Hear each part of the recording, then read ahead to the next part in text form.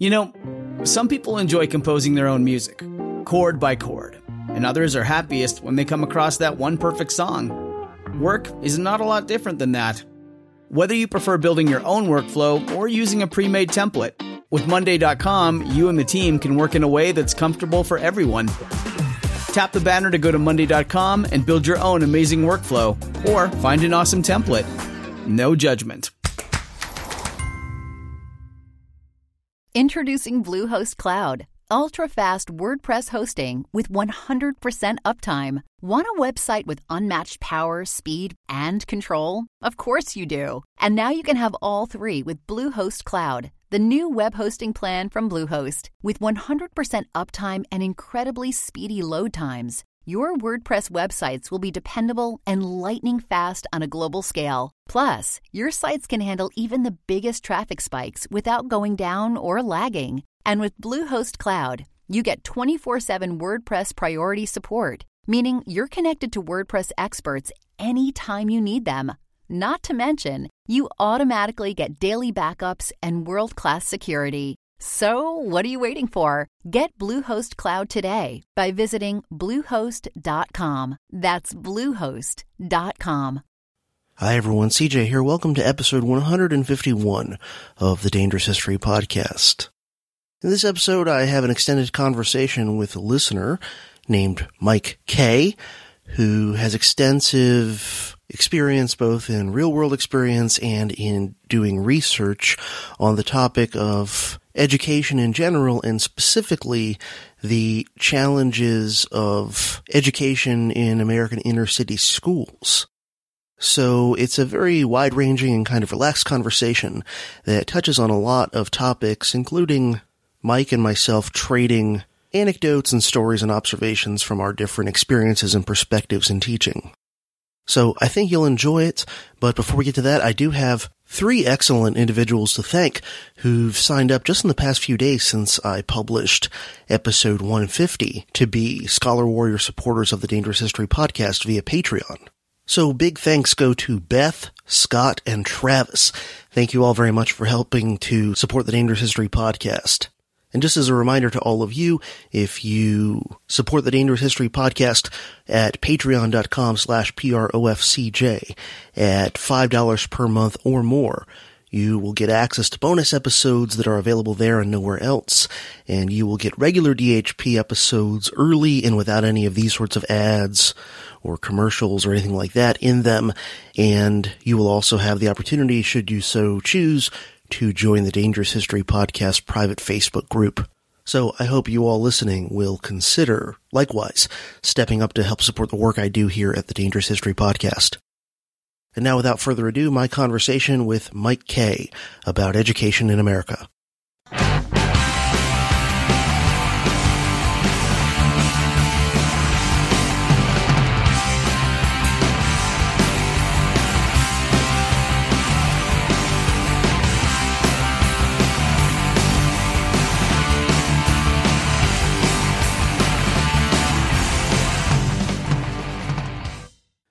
All right, so I'm happy today to be talking to a listener named Mike K., who contacted me to see if I'd be interested in having him on for a Dangerous History Podcast episode to discuss his area of expertise that relates to some of the sorts of themes we cover on this show. And I'm always interested to talk to listeners who have, you know, some amount of expertise in something that relates to the types of stuff that we cover here on this show. So, Mike, welcome to the Dangerous History Podcast. It's good to talk to you. Thanks for having me, CJ. How you doing today? Oh, I'm glad it's Friday as we're recording this. Let me tell you, it's been a heck of a week. Me too. And, you know, one of the dangers of podcasting, of course, is you'll say it's Friday and the episode will drop on, what, Wednesday? Yeah, actually, probably something like that. But every Friday is a good Friday. So yes, there we go. Yes. There we go. Well, you reached out to me and said that you know, you could talk on the subject, particularly of inner city schools and then kind of like American schooling more generally, I guess. So to kind of get us started off, would you mind sharing your backstory, your CV, as much as you want to share in terms of, relating to this subject and kind of your own personal journey on all this. Well, after I actually served in the military, and after serving in the military, decided I wanted to be a teacher. And I went ahead and got certified through some alternative licensure programs, which we'll probably end up talking about a little bit later. And took a job in an inner city school in a mid-sized city, about 150, 200,000 people. Went through that whole process, was very successful at it. Went ahead and got my national board certification, which is a master teacher certification. Got my master's degree in educational instructional technology, an MEd in instructional technology, and then actually went and finished my doctorate and just recently completed that last year. And my dissertation work specifically was effective inner city education. And of course, to identify what's effective, you have to identify what's ineffective. So that's kind of the area I pretty much specialize in. I currently work for a large technology corporation developing educational tools for them. So that's my quick overview, CV. What was your experience actually in teaching like? Well, it's the story of the good, the bad, and the ugly.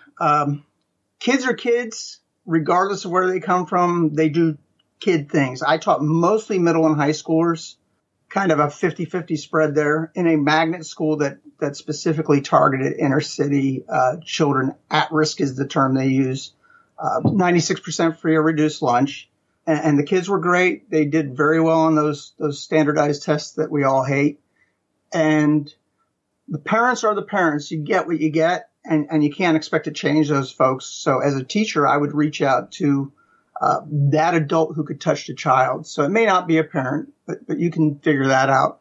Administrator, I started off with an old school principal who was had an attitude that, you let teachers teach, and his job was to protect his teachers from the administrators. And once he retired, then we were no longer protected. And I then understood what it is that teachers complain about when they say, I love kids, I don't mind the parents, and it's the grown-ups that drove me out of education. So after 10 years and fantastic scores, I went ahead and decided to go pursue job opportunities in the private sector. In terms of your experience, did you find that inner city schools are really qualitatively different than kind of regular run-of-the-mill public schools? Or is it just that certain things that are present in kind of, run-of-the-mill public schools that are maybe kind of negative things are just simply amplified a lot more in inner city schools? That's an excellent question.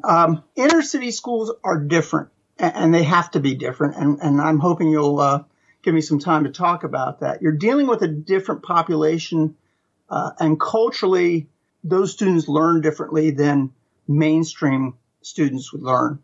And they require different needs than mainstream students do.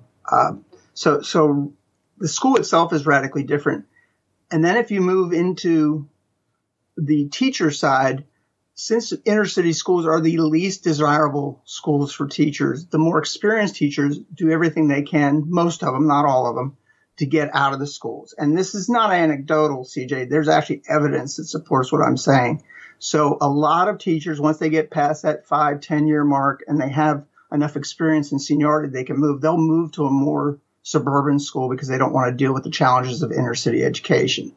For example, if you don't like to be called bad names, you're not going to cut it in inner city schools. I've been called everything that you can imagine. I've been told to F off. I've been told what a horrible human being I am.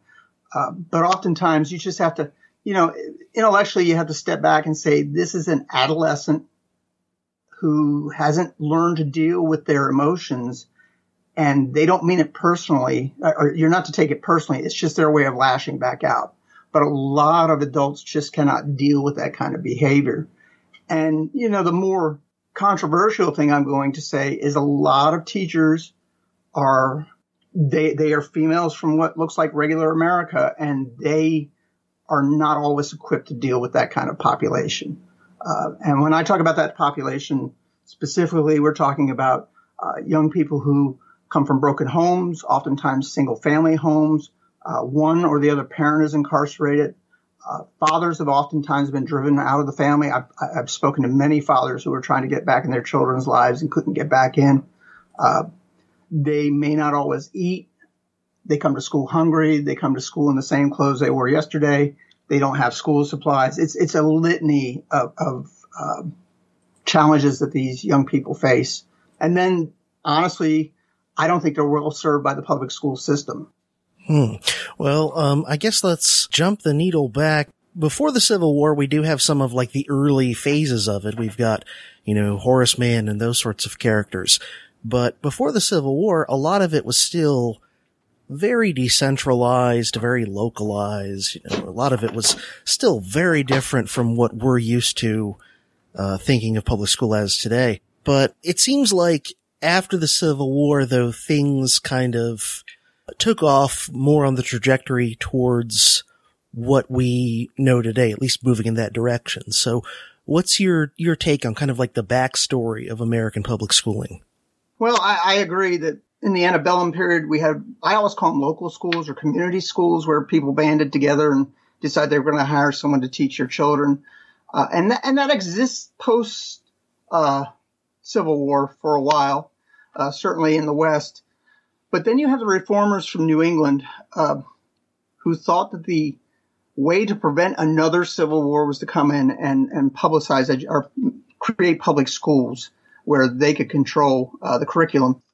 Historically, we both know that this is not unheard of, but a lot of teachers came into the South with the specific idea that they were going to teach those, the terms, the ignorant, whatever, rednecks and the rebels and whatever. And of course, some of them are, I'm not attacking their motivations. I think a lot of them were very motivated to teach freed slave children or rural Southerners. But I always say whatever starts in the South tends to move its way up north. So eventually, you have public schools cropping up here and there. Then some of those New England states start to have more and more oversight over how the public education system is moving forward. Then you have John Dewey come in with the major reforms towards those Prussian systems, where we sort children by manufacturer date, and we engage in what I love to call state-sponsored child abuse. So we lock boys up in rooms, make them sit in little desks, and we create little good automatons to go out and work in our factories, which is always interesting to me because, CJ, that system doesn't exist anymore. There are no factories to send them off to.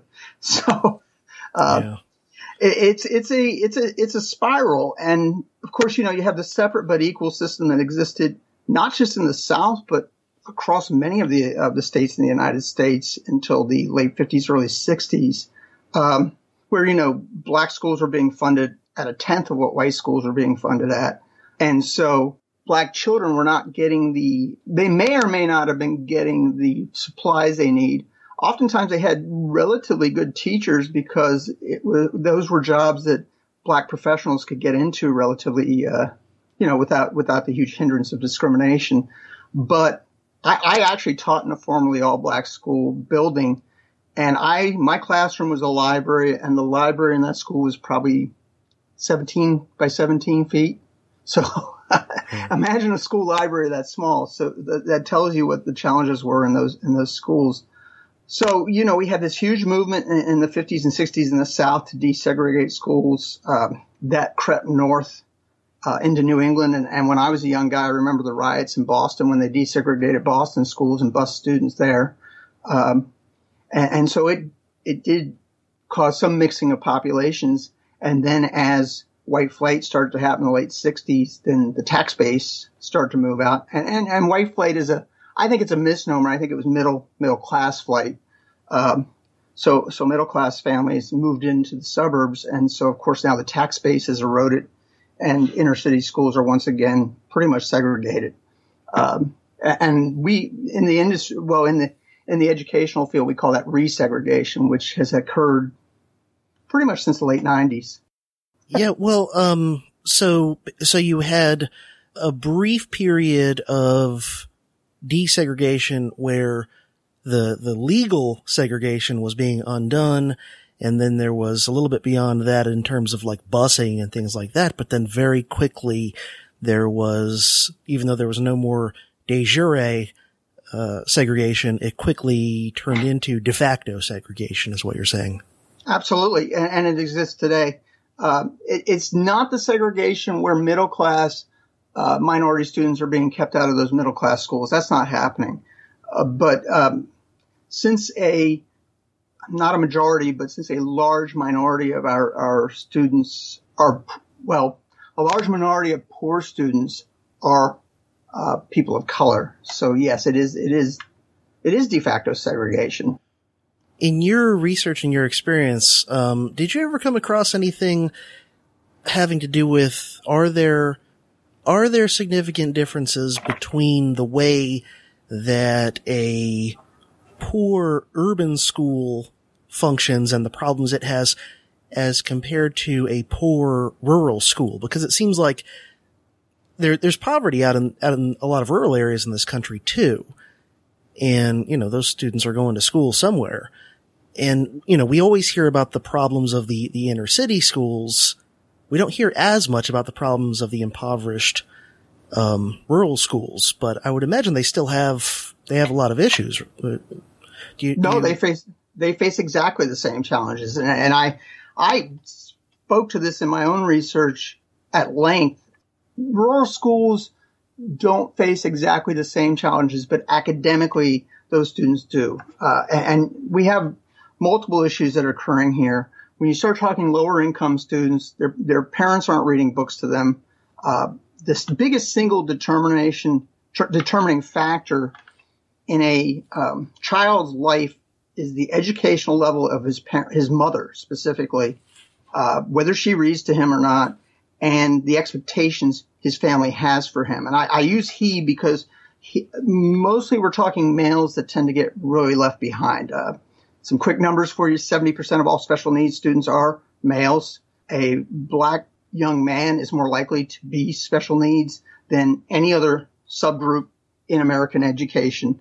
And you're dealing with much of the same population in rural America, where you have minorities, and additionally you have poor white children who are suffering in the same types of environment that poor black children are suffering in. So, yes, it's right there, lockstep.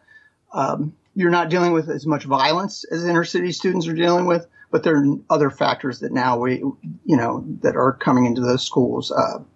Easier access to drugs, maybe in some cases, and some other things. Yeah. I was gonna say that seems to be a big development of like the last few decades, is that many types of drugs have become a lot more ubiquitous in rural and small town areas, when they used to only be kind of a thing in the bigger cities. Think about all that we hear about the opioid stuff, the heroin epidemic.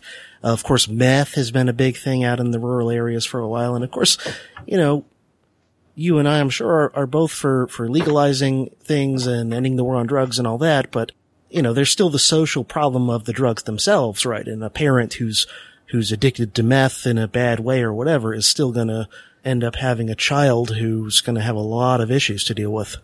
Oh, I agree. And I am a former drug warrior, and I apologize for that. The issues we have, and just a quick aside, we're talking about the current opioid epidemic, but we haven't connected that to the fact that American soldiers are guarding poppy fields in Afghanistan and Pakistan. So, there's this whole disconnect here. And of course, now it's no longer illegal opioids. It's what you're getting across the counter from your physician. So you not only have illegal drugs coming into schools, but there's a significant number of children who are coming into schools and they're drugged walking in the door, and they go to the nurse to get their drugs in the middle of the day, and they leave at the end of the day and have been drugged all day in school. My personal feeling on this is that we are treating boys in these schools like dysfunctional girls. And the way we deal with the issue is we give them a cocktail of drugs so they'll act like girls. And I'm not speaking ill of female students, but they'll sit still and they'll do their work. And that's not the way that boys and some girls learn. And so, and understanding what I mentioned earlier, where a significantly larger percentage of minority children and poor children, not necessarily even minority, but poor children are designated as special needs, then what are we doing? We're giving them drugs. And so you have illegal drug influences and you have the legal drug influence in the classroom. Mm-hmm. and not to climb, well, I already have. I've already climbed on my soapbox, so I apologize to all your faithful listeners. This is what I mean when I talk about state-sponsored child abuse. We have given teachers the power to fill out a form, send it to the doctor, and say, this child needs to be evaluated for ADHD or whatever the current trend is in education. And I was no more qualified to make that diagnosis than I was when I was working as an electrician. So mm-hmm. it's anyway, I'm sorry. Yeah. And it seems like that students who are children of, lower class parents who are not as educated and not as, what's the word I'm looking for?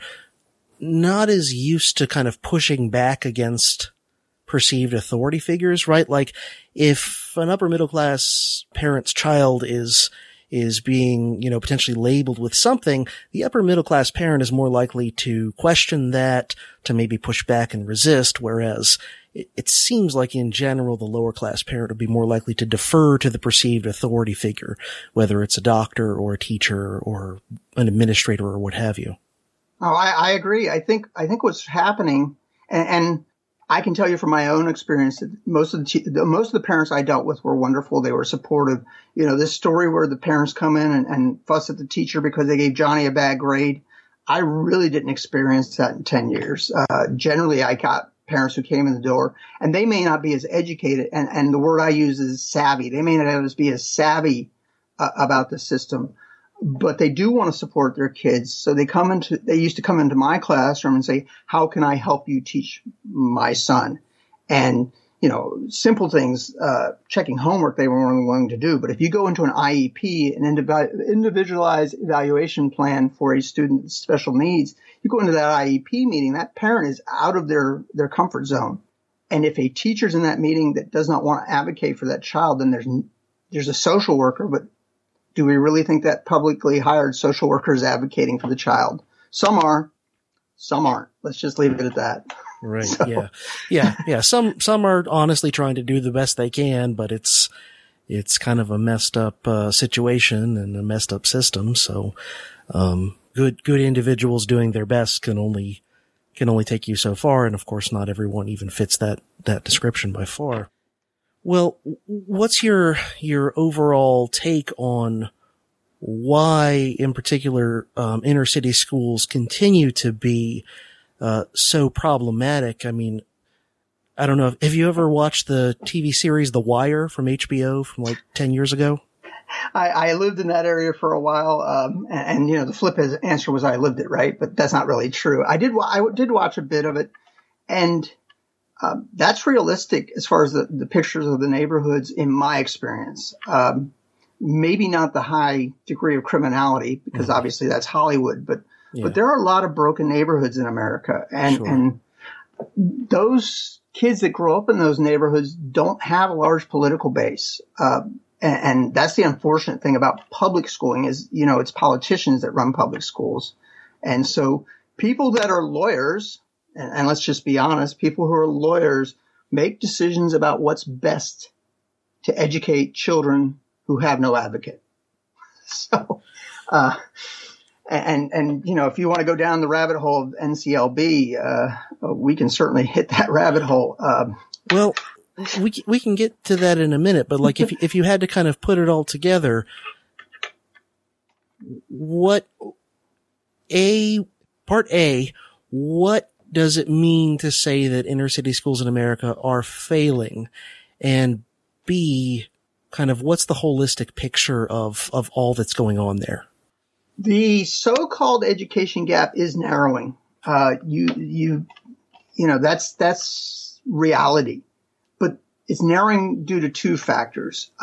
One is we're throwing a lot of money at it, taxpayer money at the gap. And, even a blind squirrel gets a nut once in a while.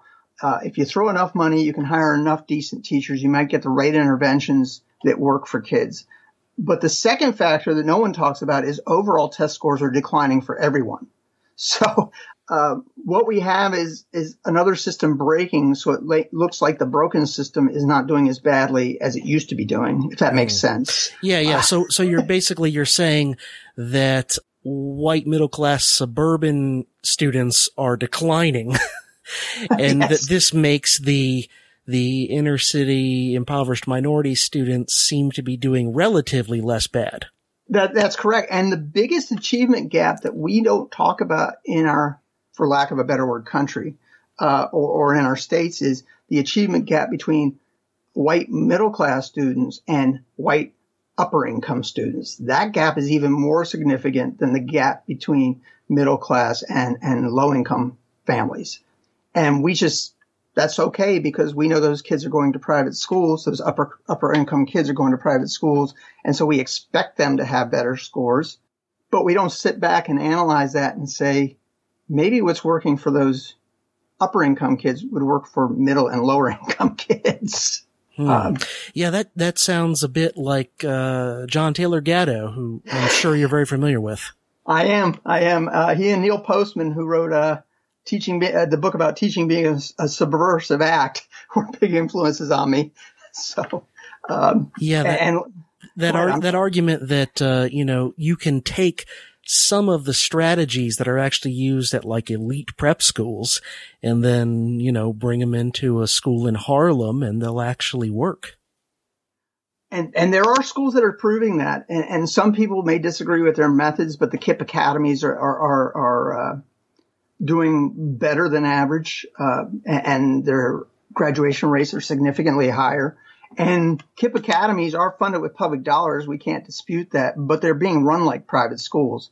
The school I taught in was based on that model. And I would argue that in the time frame of about 2003 till about 2013, that school could stand toe to toe with any school in the Commonwealth here, and compete head on with middle income, and some lower upper income schools in the rest of the state. So, that idea works. The Harlem, there's an academy in Harlem. Its name has slipped my mind, but their scores are rivaling, some of the best schools in the city, but they're requiring different things from the teachers. I don't know if you're aware of what they're doing. No, not exactly. Teachers are working more hours in those schools. Teachers are taking more time to have relationships with students. Students tend to be there more hours in the day, so they have more contact time with teachers. That also leads to perhaps a bit more of unstructured time. Some of the most important teaching, and you know this as an educator yourself, some of the most important teaching that goes on happens after class. Absolutely. When the students are sitting around your desk and they're just asking you questions, or in the morning before school starts and they're sitting in your classroom asking you questions. And so because those teachers are not shooting out the door, and I'm not trying to pick on regular school teachers, but because those teachers aren't shooting out the door to go home and grade the 265 papers they have to grade before tomorrow morning, they're able to have relationships with students. And that's how those schools are succeeding and my research indicates this, by the way, is teachers that are seen as parental authority figures by the students get the performance from those students that kids who grew up in two-parent middle-income households all over America get. And I had my own students told me, you held us to such a high standard, we had no choice but to succeed. And to share a personal anecdote, I did my research here in the last couple of years. I had a young man who was in his mid-20s who said, when you left the classroom, it was like my father walking out of my life. Wow.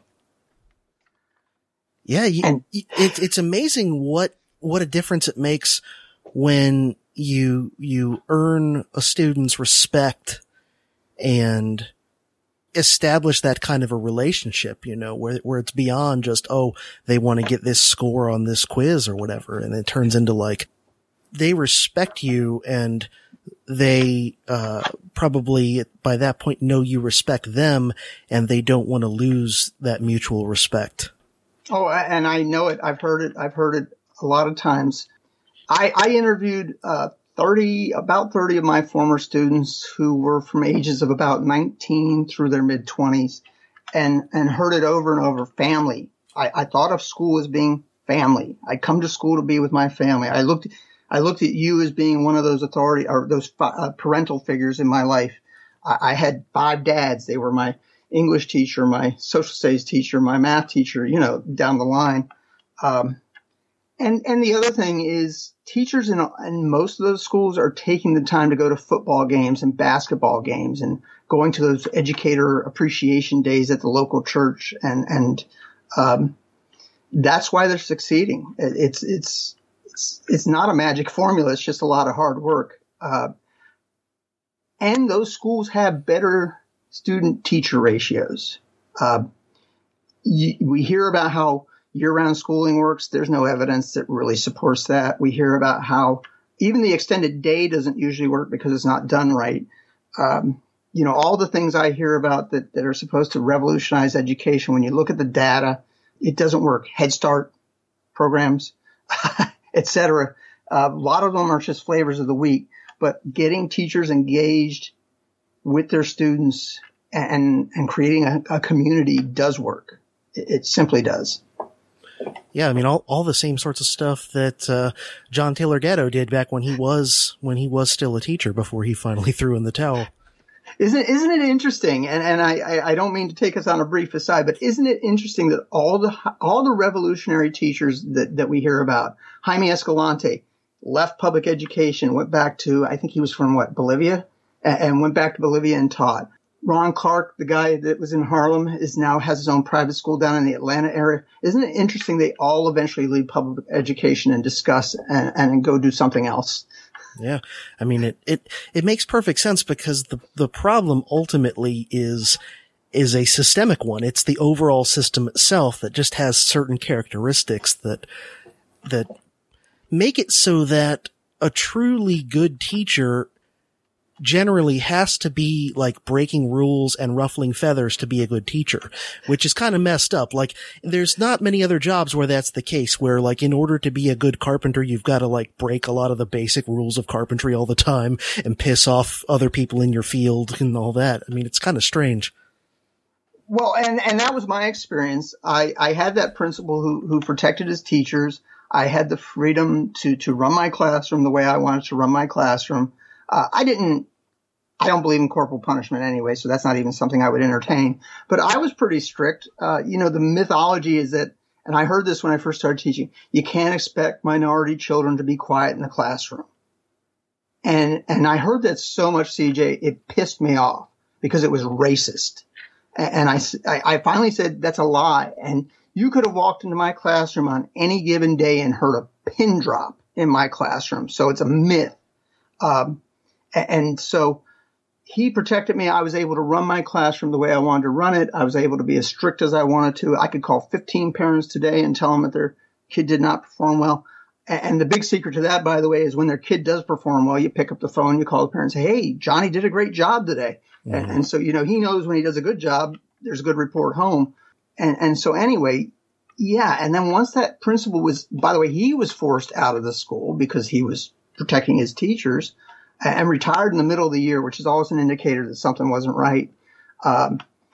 Once he left, then there was no longer that huge web of protection. And so teachers, performance started to drop. Let's be perfectly honest. And that school that was pretty much number 1 and 2 or 2 in our area, and any test metric, then dropped and was no longer even an accredited school for a while. So, you're right. You have to break the rules to teach, effectively teach. Yeah. And sometimes the best, probably not sometimes, probably all the time in teaching, the best supervisor is the person who gives you the elbow room and the leeway to do things the way you want to do it. And then to figure out, what works, for what it is you're teaching, who it is you're teaching, and what your own kind of personality style is. Cause, there's approaches to teaching. I see teaching as a craft. And I think part of the problem with this giant bureaucratic dehumanizing Leviathan system that we have is that it completely misses that. And it tries to deal with teaching as if it's no different than working on an assembly line. You know, you just, you put this part over here, you push that button, and there you go. And to me, teaching, to truly be doing it in the, idealistic meaning of the word, it's a craft. I agree. It's something like there's a lot of it that's not really quantifiable. There's a lot of it that's not replicable or modular. And that's just something that really bugs me is you've got this giant dehumanizing bureaucratic system that discourages, individuality and craftsmanship amongst the teachers to a large extent. And that often one way or another punishes or frustrates teachers who actually want to be craftsmen, right? Takes all that creativity out by giving teachers prepackaged curriculum and micromanaging how they do everything. And then the system and the people at the top of it, they wonder why morale among teachers is so low, why so many teachers, especially the better ones, want to get out of the field and go do something else. Well, you create a system where a lot of people go into education with these really good intentions and idealistic motives. First and second year teachers all bright-eyed and bushy-tailed, like, I'm going to be that teacher from the movie that, makes a connection with the kids and whatever. And they go in there and then the system grinds them down and takes away, unless you're blessed with a good situation and a good supervisor who gives you the elbow room. But it tends to take away that creativity from the teacher. And then, of course, they're going to have crappy morale and they're not going to try real hard and they're just going to go through the motions. I mean, what would happen if you did the same thing to another person engaged in a creative job? If you went in and didn't let an artist, follow the way they wanted to do things and practice their craft, of course they would want to do something else after a while. I can talk to that personally. I realize it's anecdotal, but it's my reality. I was on a performance plan after my first year of teaching. They put me on a performance plan. And part of it was, I was a non-traditional teacher. I'd never paid my dues as a student teacher. I hadn't gone through a 4-year education program. I had just come from the military. I was stern, and some of that was a mistake because, I hadn't put in the hard work to have those relationships. And I was, I was older. I was in my 40s, but I was that bright-eyed, bushy-tailed teacher that was coming to save the world. And we all get disabused of that notion, eventually. And what's funny is once you're disabused of the notion, you actually learn how to teach. You probably are changing the world. But anyway, no, I was put on a performance plan. My second year of teaching, I kind of got an attitude about it and said, the hell with them. I'm going to do what it takes to be successful. And if they fire me at the end of the year, I'll know I gave it my all. And I poured my heart into it. And at the end of the year, we have standardized testing here, like every state does. At the end of the year, this was a paper-based test. The kids took the test, and I figured, either I was coming back the next year a hero or going to go find another profession somewhere. And I had over 90% of my students pass. And so all of a sudden, my new principal, the guy I was talking about earlier, comes into the job and has his pre-school meeting with me and says, anything else you want to talk about? I said, yeah, can I come off that performance plan? And he looked at me and said, what? and so he took me off the performance plan, obviously. And it's interesting. There was another teacher at the same time, came to school the same way, and she had the identical experience and had amazing scores as well. And then so to me, the question is, are we forcing craftsmen? I like that analogy. Are we forcing craftsmen out of their vocation because they're not following the rules? Yeah, I think a lot of people with a lot of potential to be great teachers in the noble sense of the word, they either leave teaching entirely and just do something else that, makes more money and isn't as frustrating, or they figure out another arena in which they can still be a teacher, but without all of the limitations and all of the sapping the creativity and the freedom out of it. maybe they find a new arena where they can kind of do their thing outside of that system, whether it's in some alternative school or whether it's in a just a different thing entirely. I don't know, podcasting, who knows? I wonder how many of your colleagues didn't come from public schools and thought it was easier, or not easier, that it was more rewarding to teach at those freshman and sophomore levels of college instead of high school. Yeah, I mean, we definitely, at least where I work, we get a fair amount of freedom. I mean, there's still limitations, like there's still what are called course outlines, but they're kind of, at least for history, and I don't know how it is for every other discipline, but it's pretty open-ended, I mean, the course outline for U.S. History 2 would be like, oh, you cover the Gilded Age and the Spanish-American War and World War I. It's like, it's so open-ended that then I have actually still a fair amount of leeway to decide in detail, like what are we really going to delve into, and so that makes it better. Now there's, still things about my job, that limitations and things that frustrate me, but it's definitely, it's better. But one thing I've seen so far teaching college now for 11 years is that a lot of the negative trends in K through 12 tend to gradually creep up to us, like what I see happening in K through 12, like 10 years later, it'll be creeping into our stuff. So they're turning into 13th and 14th grade. Yeah, that's the trend I see. I mean, it's, and perhaps at other colleges, it's even further along than it is where I am. I think where I am, it's like, we don't, like, if you had to work at a college, it's probably one of the better environments to work in, just because, like, we don't have a lot of, interference by administration in what goes on in the classroom, as long as we're basically doing our job, that kind of thing. But, I see some ominous trends on the horizon anyway. Oh, I think you're right. And the reality is that you can trick the tests.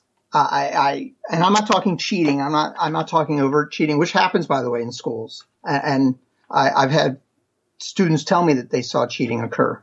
But you can trick the test in that it's really a rote memorization test. There are some more knowledge-based questions, but if you know basically what the high points, and the states give them to you, they have outlines of everything they're going to have on the test. You find it.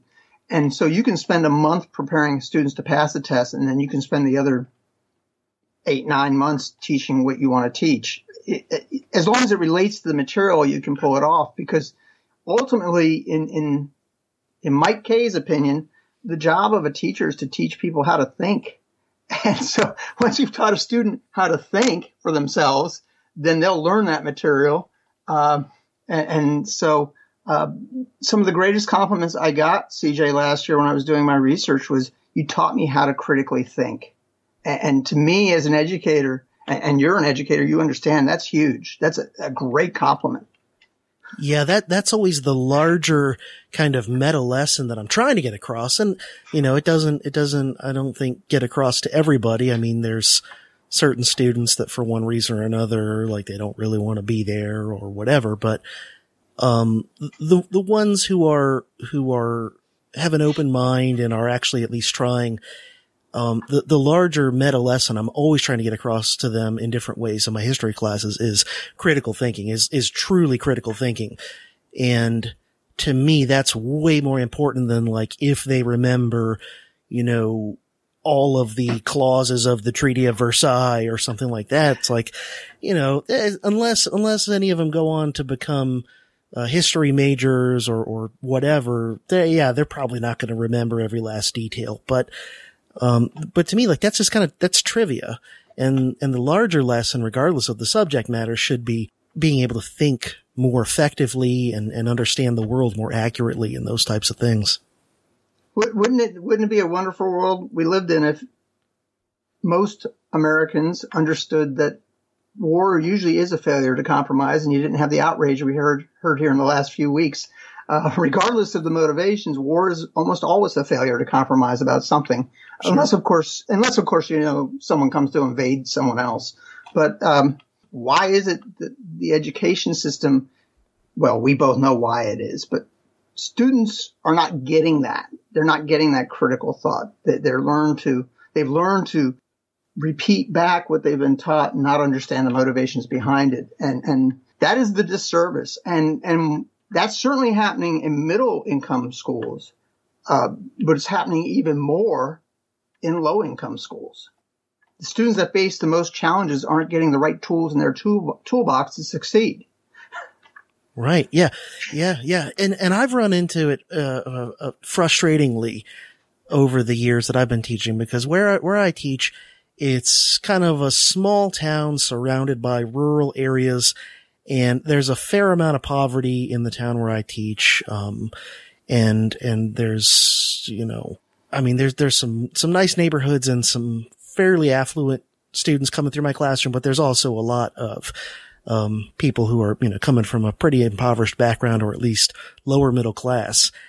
And, most of them have gone through the local public schools before getting to me. And some of them have internalized the lessons of public school in the sense that they get annoyed with me when I'm trying to go to a deeper level on a topic, and I'm trying to introduce ambiguity and look, here's one way of looking at this historical problem. Here's another way it could be. And what some of them, what they want is they want me to put up a PowerPoint with key terms and bullet points, and then they'll copy it down, and then there'll be a test later where they'll just regurgitate that crap verbatim. And they've been trained for 12 plus years. They've been trained to think that's education. And now the students who haven't really internalized that, or, whatever, maybe they're a little brighter. Maybe they just come from a background where critical thinking and questioning things is more encouraged, or who knows what. But they love it. They find it refreshing when they get to my class, and it's different from all the other history classes they've had. But then there's a certain number who they're pissed off. They're like, no. We just want you to put up, stuff for us to copy verbatim. That's what we do. Oh, we've all heard it. Is this going to be on the test? Yeah. We've all heard it. It's frustrating. If I teach the American Revolution, and by the way, I was a history teacher as well. If I teach the American Revolution and I start off by saying it was a smuggler's rebellion, which you and I could probably make a very sound argument that's exactly what the American Revolution was, at least initially, was a smuggler's rebellion. Kids look at you and say, no, it was taxation without representation. Right. To which the British always reply, well, how do you like your taxes now? Sure. Anyway, no, I mean, or if you say there were and this is not radical thought, and I'm sure most of your listeners know this is not radical thought, that there are essentially, even by the Northern historians, 7 principal causes of the American Civil War. That's Stamp, by the way, I think who I'm quoting from. And when you start talking about those 7 principal causes, the average student is going to look at you and say, no, slavery. So you're absolutely right. And so imagine this in the other disciplines. What happens to that 5-year-old who comes in the classroom with a sense of wonder when he comes to your classroom 18 years old? What did we do to destroy that sense of wonder? I don't know the answer. Sorry. Yeah. Well, I mean, it's a system, and some of them get broken, irreparably by it, and some of them get broken, but it's not irreparable. They can kind of one way or another get sparked back to a position of curiosity and all that. And then there's some that just don't get broken. There's some that one way or another, whether they learn how to sort of play the game and get through or whatever, they kind of get through, and you can tell oh, the machine didn't work on these ones. And those are usually the students who get the most out of my class and who really kind of understand what I'm trying to tell them. And then the ones who at the end are oh, this is the best class ever. I mean, one of the greatest compliments I ever had from a student is a young man who's kind of troubled. He wasn't a bad guy or a mean guy or anything like that, but he was just a little bit troubled. You could always tell. And he'd come talk to me during office hours and whatever. And after he got done taking a few classes with me, he came and found me during my office hours, and he shook my hand and he said, "I just want to thank you for being the only teacher I've ever had who wasn't full of shit." And I was like, thank you. I was like, that's about the best compliment ever. You know, I feel like I should put that on a coffee mug or something. So many teachers are, though. One of my favorite memories, and I had it while you were talking, was I had a classroom, and somehow, you know, a lot of what happens in high school are kids get grouped by math ability. And so you'll get a class where you have a lot of struggling learners in that class, and struggling learners tend to become, for lack of a better term, your behavior issues. And I can remember it was a morning class. This was a high school class, and one of the kids, and by kids I mean young men, said, "Why do you care?" And I said, "Because I like you guys." And he said, "We're the bad kids. You don't like us." And one of the female students popped up and said, "Oh, no, Mr. K likes the bad kids because they have spunk." She had heard me say this. And I liked those bad kids because they had spunk. And usually you could direct them to, you know, if you're teaching again, bad kid's not my term, but if you're teaching a bad kid to be a rebel, they take to that like a fish takes to water. So. Yeah. I mean, I see it sometimes, like when I'm talking about, you know, in my classes, like bad stuff the government's done, or kind of like, you know, the dark underside of American history or whatever. It's like sometimes the students that, and I don't get to see their high school records, so I don't know, you know, who's really had the issues in school or not. But, sometimes the students that I get the impression are kind of the more troubled ones who've probably, run into more trouble in K through 12. Like they're actually quite receptive to a lot of the stuff where I'm like, hey, you know, the system's kind of messed up and that sort of thing. And you know, it kind of makes sense because you often hear people who later on become very successful and who by all measures seem to be quite brilliant.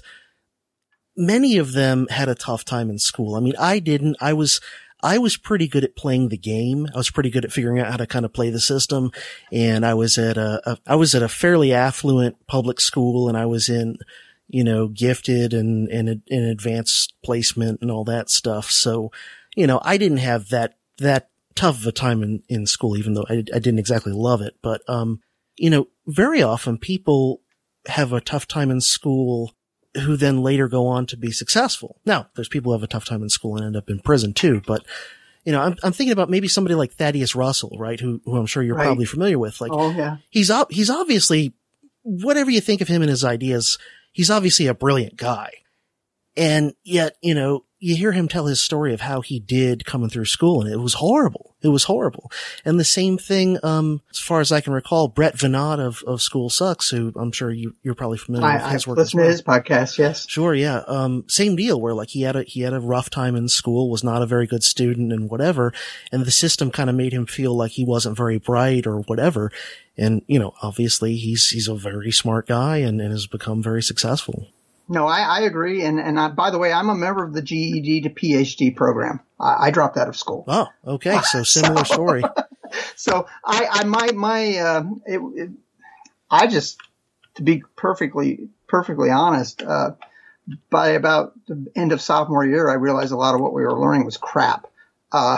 So I ended up, that's how I ended up in the military, by the way, is, you know, I dug myself in one of those big holes. But those students who are bright but don't perform because they think the system is crap tend to be, I know I'm speaking in generalizations, but tend to be the more successful adults because they're not swallowing everything they're spoon-fed.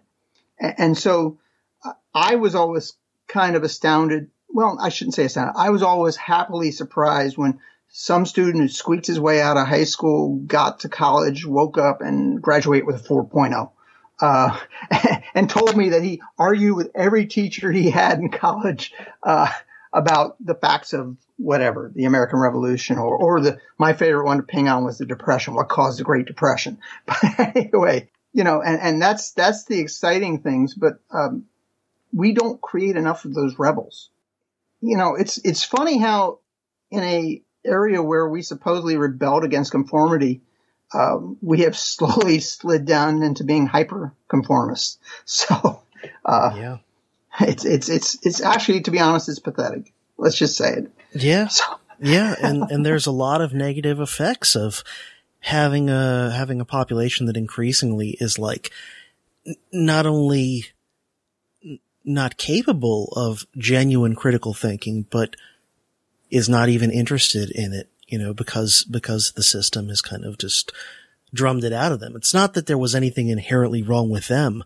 It's that they got kind of, broken by the system and never quite figured out a way to kind of become a self-motivated learner about something, and eventually, I don't know. It's you're hitting my issue here. Isn't it pathetic that people protest players kneeling at a football game 30 years ago? They should have been protesting when their tax dollars were building stadiums for those millionaires. Yeah. So, wouldn't it be happy? Imagine a world where people stopped watching football 30 years ago because we were paying for their stadiums? Sure. I mean, imagine a world where people got as angry in mass about what's happening in Yemen as they do about Donald Trump making an offensive tweet. And the look in people's, and adults, we're not talking kids now, the look in people's eyes when you tell them, you do realize that probably 1 million people are going to die before this is all over of starvation. Yeah. Wake up. And that's the frustrating thing. And it's not conservative. It's not liberal. It's not libertarian. It's not socialist.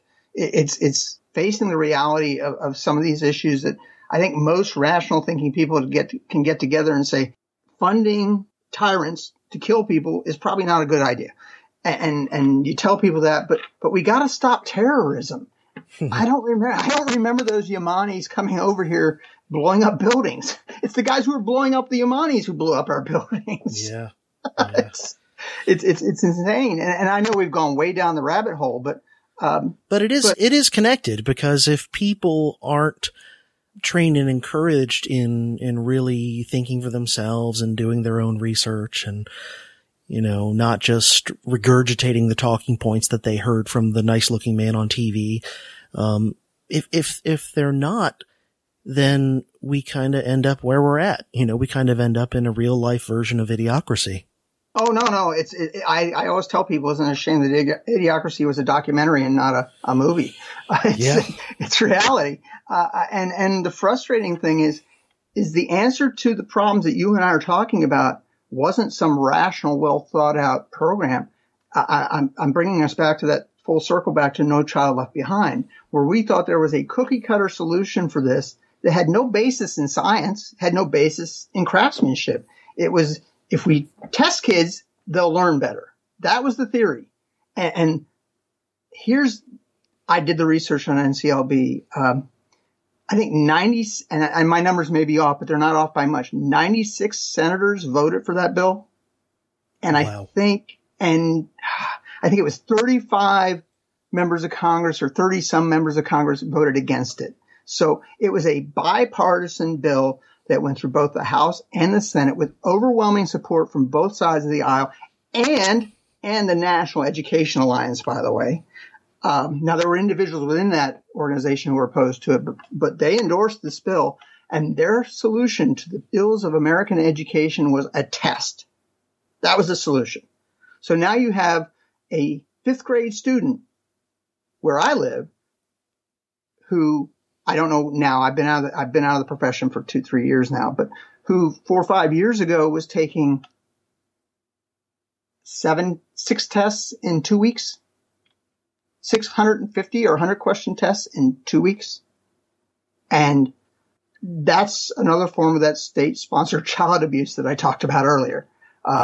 You're putting a young child under incredible stress and putting him in a high-stakes testing environment where teachers' salaries and evaluations depend on the outcome of that test. That's and you hear stories about these young kids, still in elementary school having like nervous breakdowns because of the amount of testing and the pressure that they're under. I mean, it's really messed up. And we don't let them go out to play recess for more than 20 minutes in an entire day. Oh, sure. So they're getting no time away. You have the teachers under great pressure. And before, CJ, before any of your listeners think this is sour grapes, my students always scored 90% or better on every standardized test they took. And that's not me bragging. That's just me saying I'm criticizing a system I was very good at adhering to, if that makes sense. Mm-hmm. Yeah. It's this critique is coming from someone who did well in this system. It's insane that we think the measure of what a child learned is a multiple choice test administered at a computer terminal. It's nuts. Now, some states did a really great job, and they decided the way they could save history or science was to have a test for those too. Other states got rid of history and science curriculums, and I wonder what the repercussions will be of that. So, and one aspect of this story that I don't think gets enough attention is the educational company industrial complex where, first off, one of the biggest rackets I'm familiar with is the textbook racket, which is a giant racket for both K through 12 and for college. It's just insane. Amen. It's right up there with like Lockheed as far as just like, profiting off of a dysfunctional system. But then on top of it, a lot of those same companies, as a matter of fact, who are in the textbook industrial complex, they're also in the testing industrial complex, and they actually make and administer these standardized tests, and they make a ton of money. And then you find out, the governors and Congress people and whoever who are the ones always voting yes on more standardized tests, they're getting campaign contributions from the companies that make and administer the tests. It's just as dumb and obvious, if people were, critically thinking, as like Lockheed giving money to congressmen who then vote yes on every war that comes down the pike. No, there is an educational industrial complex, and I know for a fact that the people who wrote the standardized test here in my state are the exact same people who sold us the textbooks. And states that think they're being really edgy and rebellious who say we're not going to have Common Core. Common Core is in your textbooks, whether you voted for it or not. It's in your textbooks. It's in your tests because they wrote the tests. I'm not going to say that I think Common Core was good or bad. I've read both sides of the argument.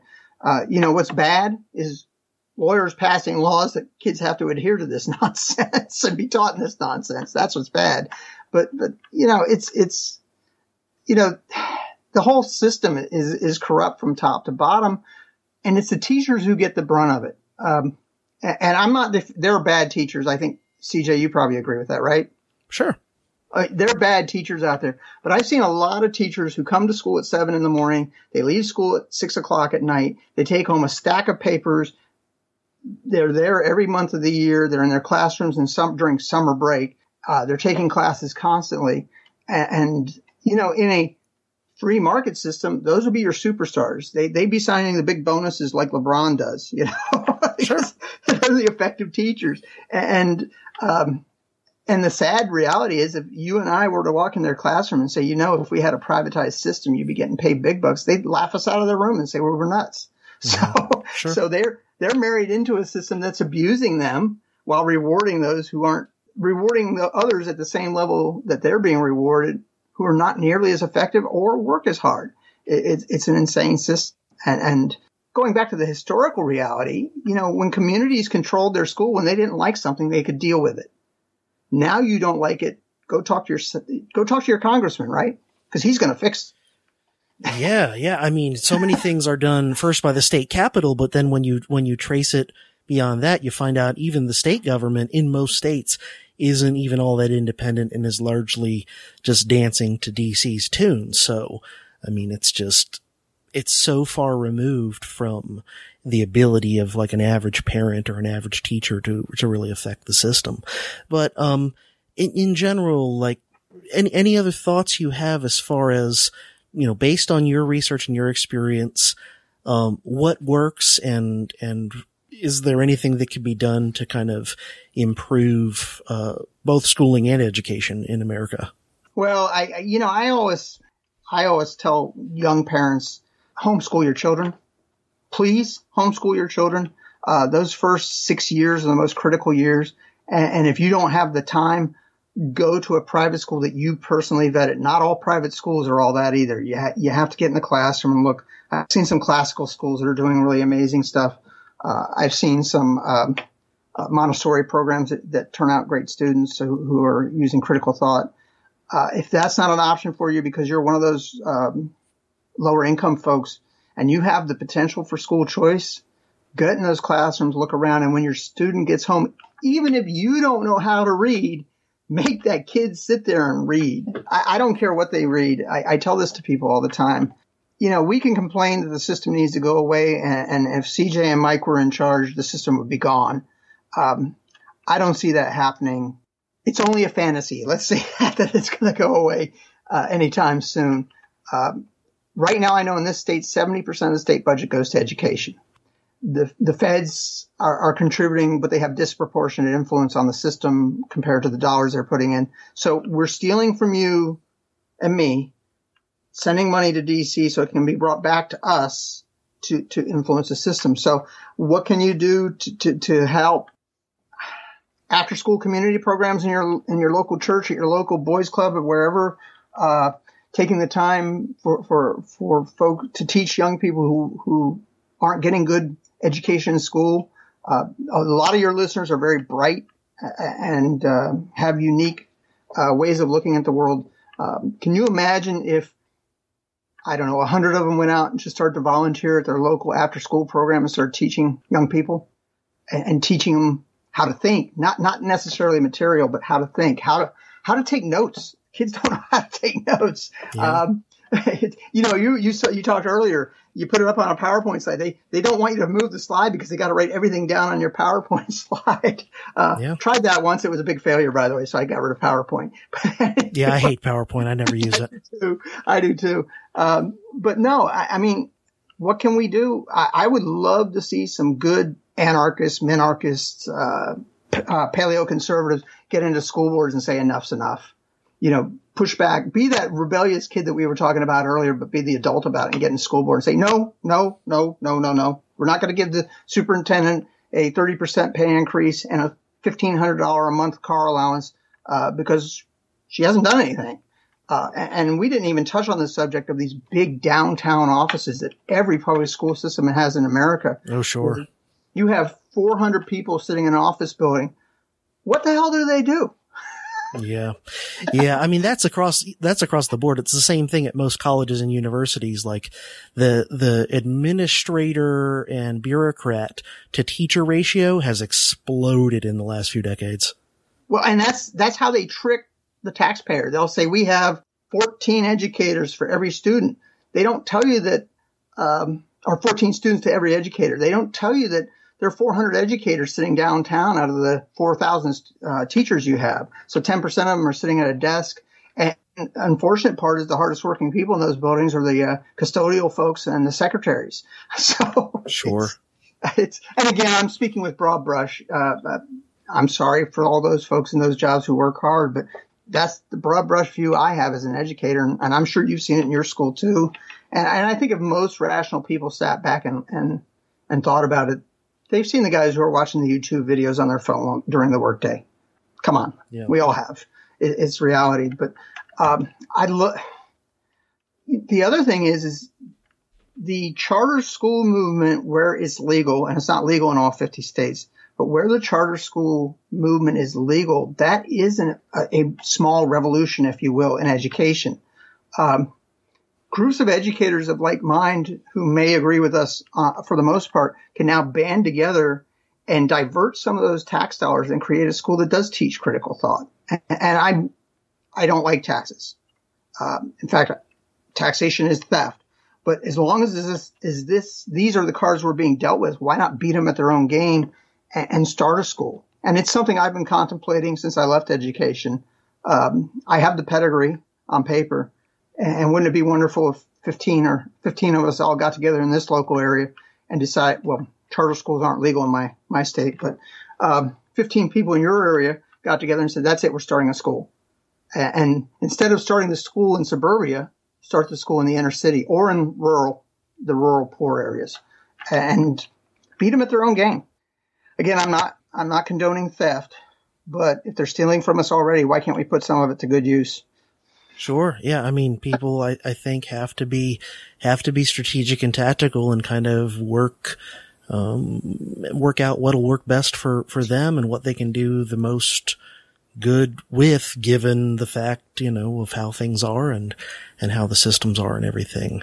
We're not in Libertopia, so you gotta, I still drive on the interstate, Well, and I'm going to drive on the interstate as well. I'm not, I'm as anarchist as they come, but we have to do what we have to do within the system. And, CJ, we're kind of conditioned too, aren't we? We think that I can't start that school, right? Sure. It's why do I want to compete with the public school? Or more importantly for folks like us, it's really, why do I want to deal with the government to start that school? Right. And I don't want to deal with those idiots either, but, I don't know why I self-censor on your podcast, by the way, but, I don't want to deal with those idiots either, but, wouldn't it be wonderful to beat them at their own game? Yeah, so. Yeah.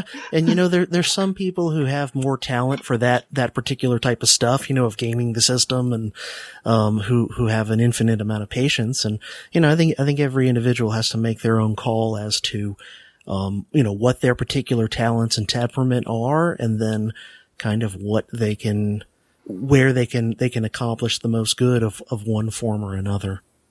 I agree wholeheartedly. I agree. And, the truth is, and you alluded to it earlier, is the system wears people out. After 10 years, I was worn out. And so the thought of starting another school, quite frankly, I just don't have the heart for it right now. But I would be a hanger-oner of somebody younger and more energetic who wants to go start another school. And I would even come in and help them with their school.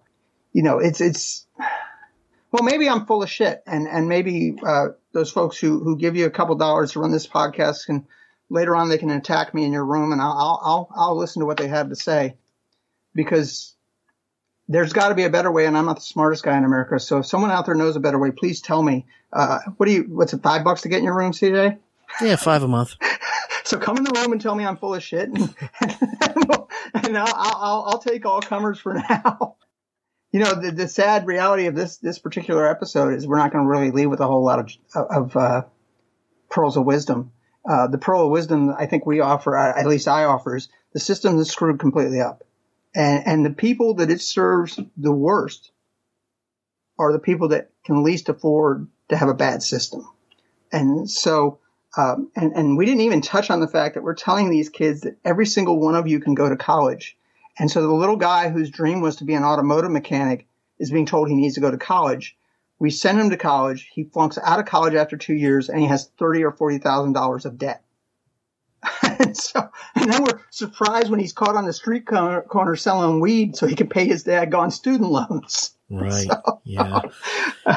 So it's a racket, like Smedley Butler said about war. It's a racket. Well, education is now a racket. The media is a racket. Is there anything that's not a racket? I don't know. Podcasting. So, yeah, and I don't. And on the positive, I guess we should probably end, unless you have other questions. But I can probably end this on a little more positive note. Okay.